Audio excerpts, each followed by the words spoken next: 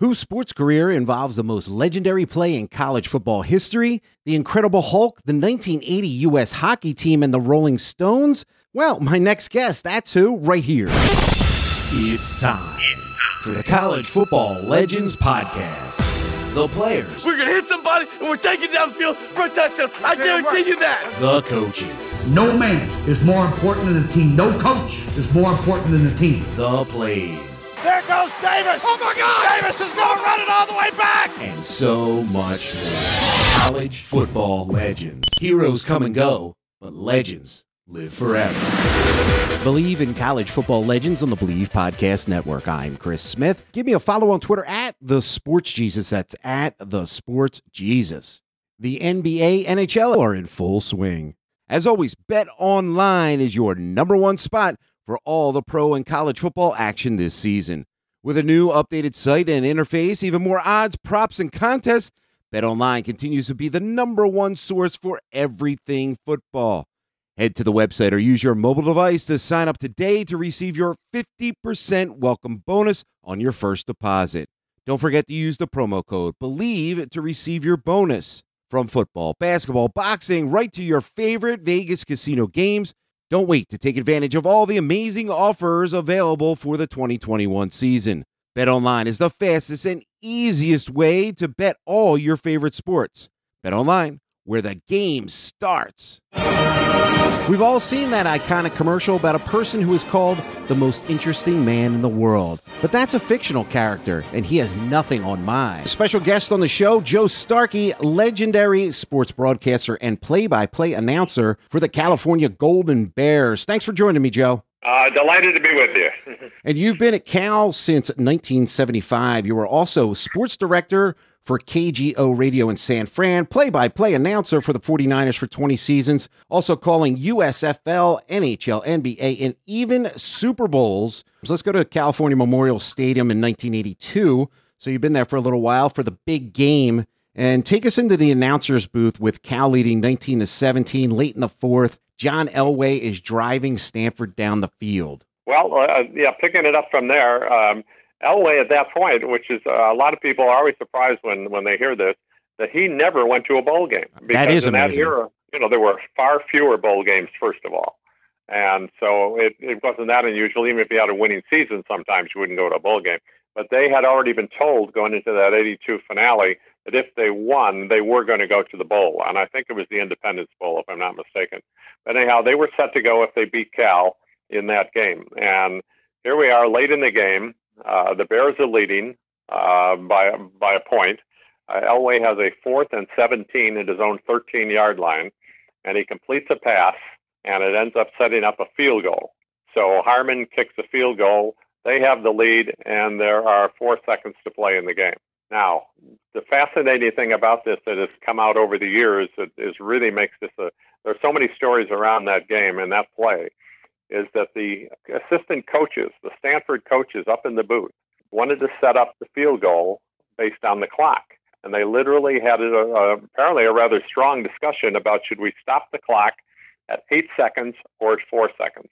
The group that said 8 seconds won because they said, what if something goes wrong? What if we got time that we can fall on the ball, do something and get another kick? Yeah, take another shot at it.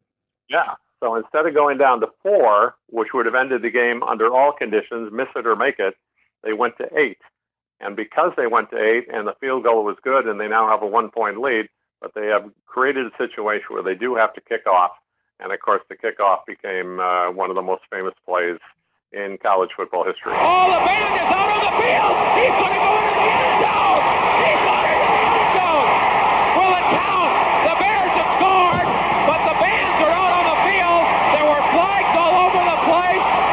Wait and see what happens. We don't know who won the game. Everybody's milling around on the field. The Bears have won. The Bears have won. Oh, my God! The most amazing, sensational, dramatic, heartrending, exciting, thrilling finish in the history of college football.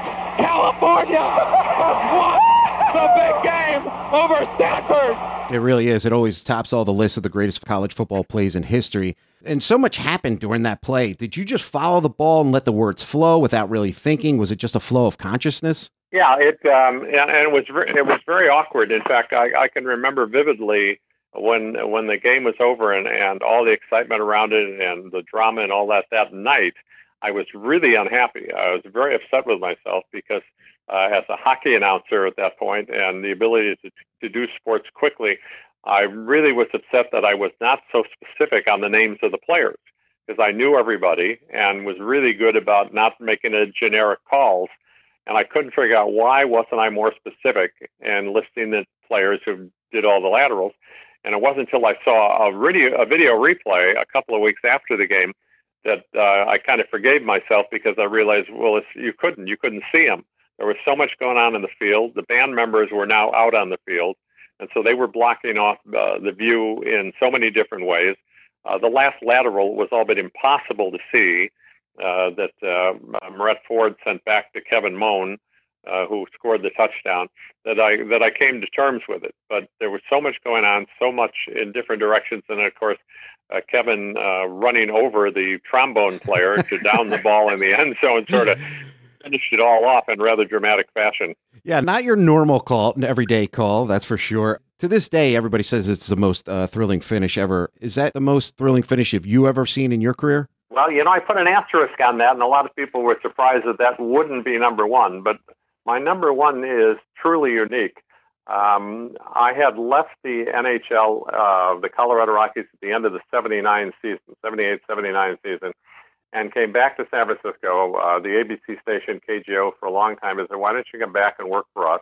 And it was clear that the Colorado Rockies were not going to survive in the long term in the NHL. And as many people would know, they became the New Jersey Devils. And so I went back to the Bay Area to become sports director at KGO. Now, KGO was an ABC network station, and so they, at that time, always had the rights for the Olympics.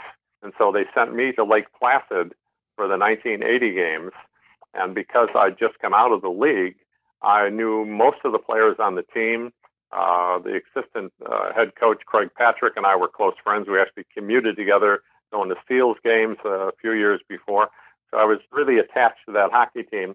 And so I was in the right place at the right time when they played the final, the game against the Russians on a Friday night. Wow. And so what I did, since I had the right as an ABC broadcaster, I could phone in reports. And so in the third period, when Ruzioni got the lead goal with 10 minutes to go, I called the ABC station in San Francisco and said, look, this is going to sound ridiculous because to put it in context, for example, the game was not being carried live on television or radio. Yep. It was on tape delay. Nobody thought it was going to be a big deal. Nobody thought the U.S. could win.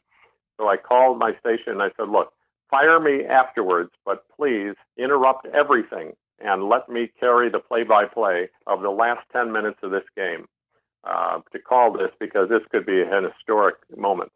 And so they did. In fact, they lined up all the West Coast ABC affiliates on the radio. And so I broadcast the last 10 minutes of the game. And because I knew everybody on both teams, I'd seen Russian games before. I knew all the other teams. So that, to me, was the single most dramatic sporting event I've ever attended because of the implications. That was the USSR in that time. That was Soviet Russia. That's the U.S. against them. That's all the things that went around that game. That's the pro athletes on the Russian team, a bunch of baloney that they were amateurs.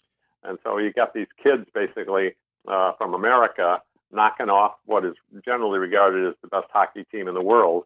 And so I thought that was, from an emotional standpoint, the historic capture of it is still the best thing I've ever been part of. Wow, you've been a part of so many historic moments. And going back real quick to the play, there was some controversy in many minds, and since instant replay wouldn't be adopted until 2005, what do you say to those who think that some of the laterals plus the chaos that ensued while the ball was still live was illegal? The closest it came was Dwight Garner made a lateral when it appeared that his knee was just about to hit the ground. And so that, even if you look at replays now, though, I think it would still follow the same rules they do today. The basic rule even today is you change it only if it's an overriding decision, that you can see it clearly enough to say, yes, that we are going to change that. But you can't change it if you're not sure. And I think it was vague enough that since they'd already called it okay, there'd be no way to overthrow it. It wasn't that definite enough.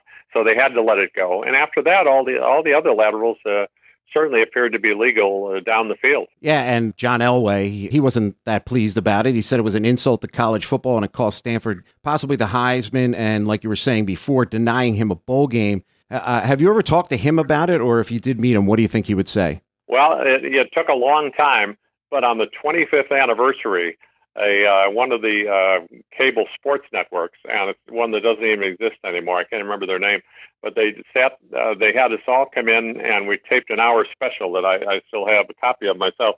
It was Elway, Kevin Moan, who scored. We had the trombone player and myself. So help me to talk about that game. All the main pieces.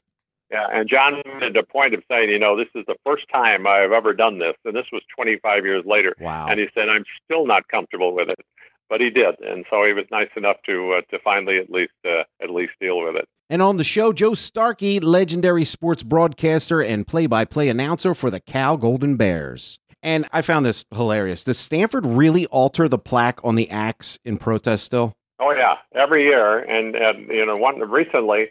They beat Cal, I think it was 8 in a row. It was either 8 or 9 in a row. And so that score was changed for nearly a full decade, because every time Stanford would win the big game and they would get possession of the axe, they changed the score back to 20-19. Oh, still bitter. Yep, right. And going into your amazing career, what got you into broadcasting, Joe? Well, it is probably a little different entry than most people, because I grew up in Chicago, got an MBA from Loyola University in Chicago. But when I left school, honestly, broadcasting was not something I thought I would do. I always loved it growing up. I was one of those kids that a couple of us would sit in front of the Cub games on television, which in Chicago, by the way, were on every day, starting back in the early 50s. And we'd just sit there and pretend to do the play-by-play, but never took it as something that would turn it into a career. So what happened, though, is that after I got into the business world in Chicago, I decided I wanted to move to the West Coast. One of the reasons is kind of an amazing story, in that I was in the National Guard in the magic year of 1968. Oh, thank you for your service. That's right. So that was the era of the riots in Chicago, the Mayor Daley event in Grant Park, Martin Luther King riots. So I literally, in my own hometown, was in full battle fatigues and carrying rifles around on the west side of Chicago. So it kind of drove me to say, maybe there's somewhere else to go. Even though all my family was there, I was kind of driven to make a move. In fact, one of the strange stories about it is I had seen an ad for a job in Los Angeles with Mattel Toys, which at that time was red hot. That was the start of Hot Wheels and Barbie and all that. Sure. And they were looking for corporate recruiters, which was kind of right down my alley as somebody with an MBA primarily in industrial relations. And so I went for an interview with the people from Union Bank, and believe it or not, I did the interview in full combat fatigues with an M1 rifle. They must have been a little standoffish, but yeah, exactly. You better give that guy the job. Yeah. So, in fact, I always tell the story about when the guy asked me, "Why do you want to do this?" And I said, "Are you kidding? Look at me, No, So anyhow, I moved to Southern California, and for whatever reason, it just started getting into my head more and more that, somewhere along the line, I've got to take a run at broadcasting. And so in the late 60s, when I moved there, you had the ABA, the American Basketball Association, and you had a team in the LA Sports Arena. Jim Hardy, a former great player and general manager of the Rams, was now running the basketball team. And so I actually had asked him and said, would you mind if I sat at the main table courtside and practiced play-by-play? Because they had no radio station. He said, well, yeah. He says, why don't you sit down there? Maybe somebody will think we're actually broadcasting. So that was a big help, because it got me. And what I started to do while working at a bank and becoming vice president for Union Bank, I would go to the Forum and tape Laker games, Kings games, things like that, and just kept working on it. And finally, after being transferred to San Francisco to run the Northern California office of the bank, which was Union Bank, I finally decided or got an opportunity that I didn't expect. I had no experience, but Charlie Finley owned the Seals hockey team. And Finley didn't know a lot about hockey, and he wasn't very successful with it. But it was the biggest break for me because the broadcaster that they had for Seals hockey on radio and television quit to actually go to L.A. and do the Kings. And so I knew the job was open. And right place at the right time. Yeah. So I invented a business trip to Chicago. His offices were headquartered in my hometown. And I literally walked into his office and said, Mr. Finley, I know you need a broadcaster for the hockey team. I have a tape here that I've been doing at the games at the Oakland Arena. Would you listen to it? So he listened to it, and, well, as bizarre as it sounds, he hired me 20 minutes after I got there. Wow. But as Paul Harvey would say, that's not the rest of the story, because remember, my background at this point is MBA, industrial relations, handling employment issues and all that. And Finley had a reputation of being terrible with his people, firing them left and right. And so he gave me an opening where I said, you know, Mr. Finley, not only could I do your broadcast, I might be able to help you with the issues because you have an awful lot of turnover in your business. Sure. Well, he thought that was an insult, and he fired me. So I had the job for about 20 minutes. Oh my gosh! So how did you recover? Well, actually, I did an end run, and I guess I'm surprised that I got away with it. But what I did is when I came back to Northern California, I went to the station manager at the radio station that carried the hockey games, and told him to listen to the tape. Asked him if he'd be interested. He hires me, and I said, okay, now, Bo, I said, but you need to know what happened in Chicago. And so he said, don't worry about it. I'll take care of it. So I go to the bank. I quit the bank. And 24 hours after quitting the bank, I get a call from the station manager, a guy named Len Smith, who said, tell me again about what happened with you and Charlie in Chicago. Oh, he got wind of it. I've already quit. I could be in a lot of trouble here. And I explained the situation. He said, we'll get this fixed. Don't worry about it. Well, at that point, this is 1972, fall of 1972, and the A's are in the World Series against the Dodgers. And he says, I will be up in the skybox with Charlie at the start of the World Series, and which was a couple of days before the start of the hockey season was getting underway. At that time, it was much earlier for the World Series. And he said, I'm going to play him your tape and we'll get this solved. So what he told me later is that in the booth while they were watching the World Series game in Oakland, that Finley told him, he said, that guy clearly, he says, I don't think he could be good at this. He's got a real feel for the game. But he said, there's something familiar about that voice. He says, I'm trying to figure out where I heard it. And apparently he got up somewhere about the fourth or fifth inning after listening to me a few times, and he turned to the station manager from the radio station and said, please don't tell me that that's that son of a bitch banker. Oh, no. He caught it. Well, it was that son of a bitch banker. So, but he hired me anyhow, and that was the catalyst for getting me into the broadcast world. And a few times I looked back and thought, is this a logical thing to continue to do? As you know, the Seals were not a successful franchise. They ended up going out of business, one of the few teams ever to just completely fold up. But it was my catalyst for getting started in the industry. We are speaking with Joe Starkey, legendary sports broadcaster and play-by-play announcer for the California Golden Bears. And how'd you make your way to Cal then after that? You should write a book, The Art of Persistence, just to get into the business. It worked out because, again, sometimes you need some breaks. And what I was doing is that when I wasn't doing the hockey games, I would sit up in the press box at Giants games, particularly the Giants game, much more in the A's, just because they were so much easier to do at Candlestick. You had a lot of space up there and nobody bothered you. And so I would tape games and do that kind of thing. And I got to know a guy named Monty Stickles, a name that some people might remember, who was a NFL tight end for the 49ers. Sure. Great player at Notre Dame. And he was the sports director at KGO, and somehow we just started talking. And so I was doing hockey, and he said, would you be interested in doing some fill-in at our station, KGO? Because he said, we're always looking for vacation relief and all that. And I was only doing the hockey season. So I said, sure, that sounds great. Why not?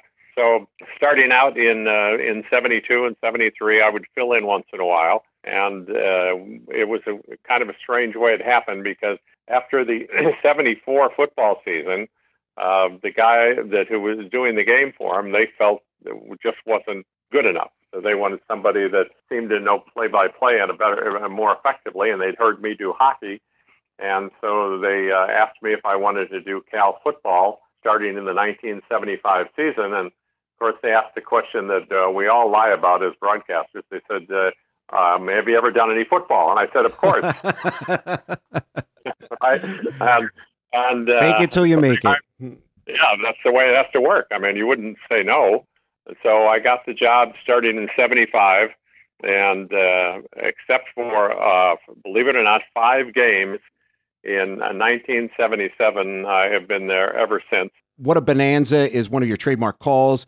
What goes into each catchphrase, or is it just something that's organic? That was just a fluke, because a friend of mine who, the close pal of mine to this day, we both worked at Union Bank together. We both did the same thing. We were corporate recruiters and all that. And we shared season tickets for the Rams on their first time around in L.A. and for USC. And so we would sit together at the games, and that was his phrase.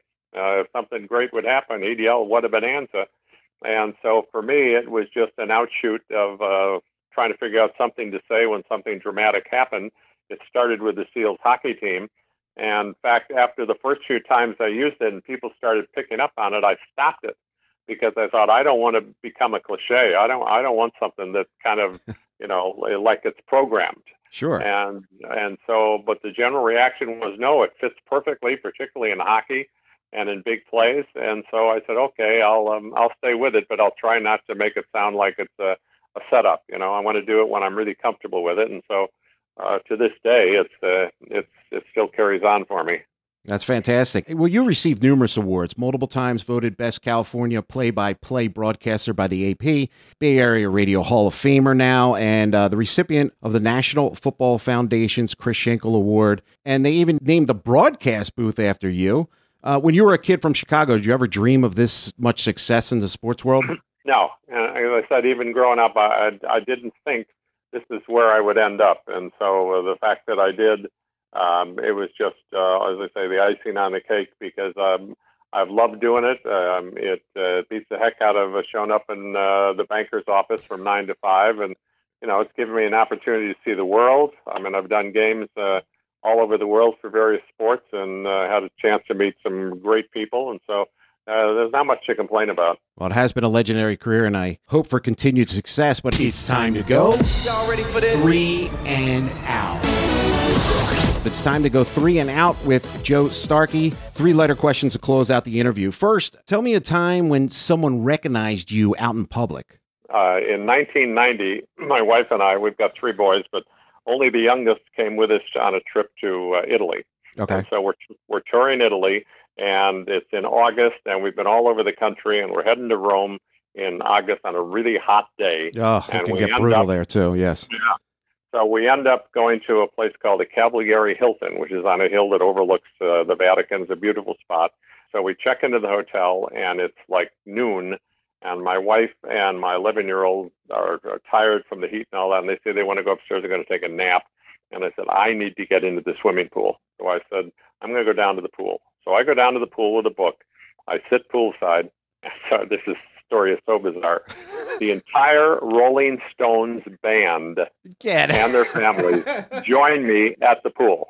Your life's like if you watch Forrest Gump and you're like, no, not all that stuff possibly couldn't have happened to one person. Right. So Charlie Watts sits down next to me. I start asking him about, what's going on. They got a concert that night. And the next couple of days, they're going to be doing a couple of shows in Rome. To this day, I never forgive myself for not saying, well, you got any extra tickets? I mean, here I am with him sitting in the pool. Yeah. And I hit him up, but I didn't. And he says, though, after we're chatting for a while and just talking back and forth, he says, let's go in the pool. I said, I'm with you. Let's go. So we get in the swimming pool, and we're just standing in the shallow end. Now, this gets so bizarre. Joining us in the pool, on one side, I have Charlie Watts on my right arm. So help me God, on my left arm, joining us is Lou Ferrigno. The Incredible Hulk's there? Incredible Hulk. So I got the Incredible Hulk on my left. I have Charlie Watts on my right. and a guy dives in at the other end of the pool and starts swimming at us.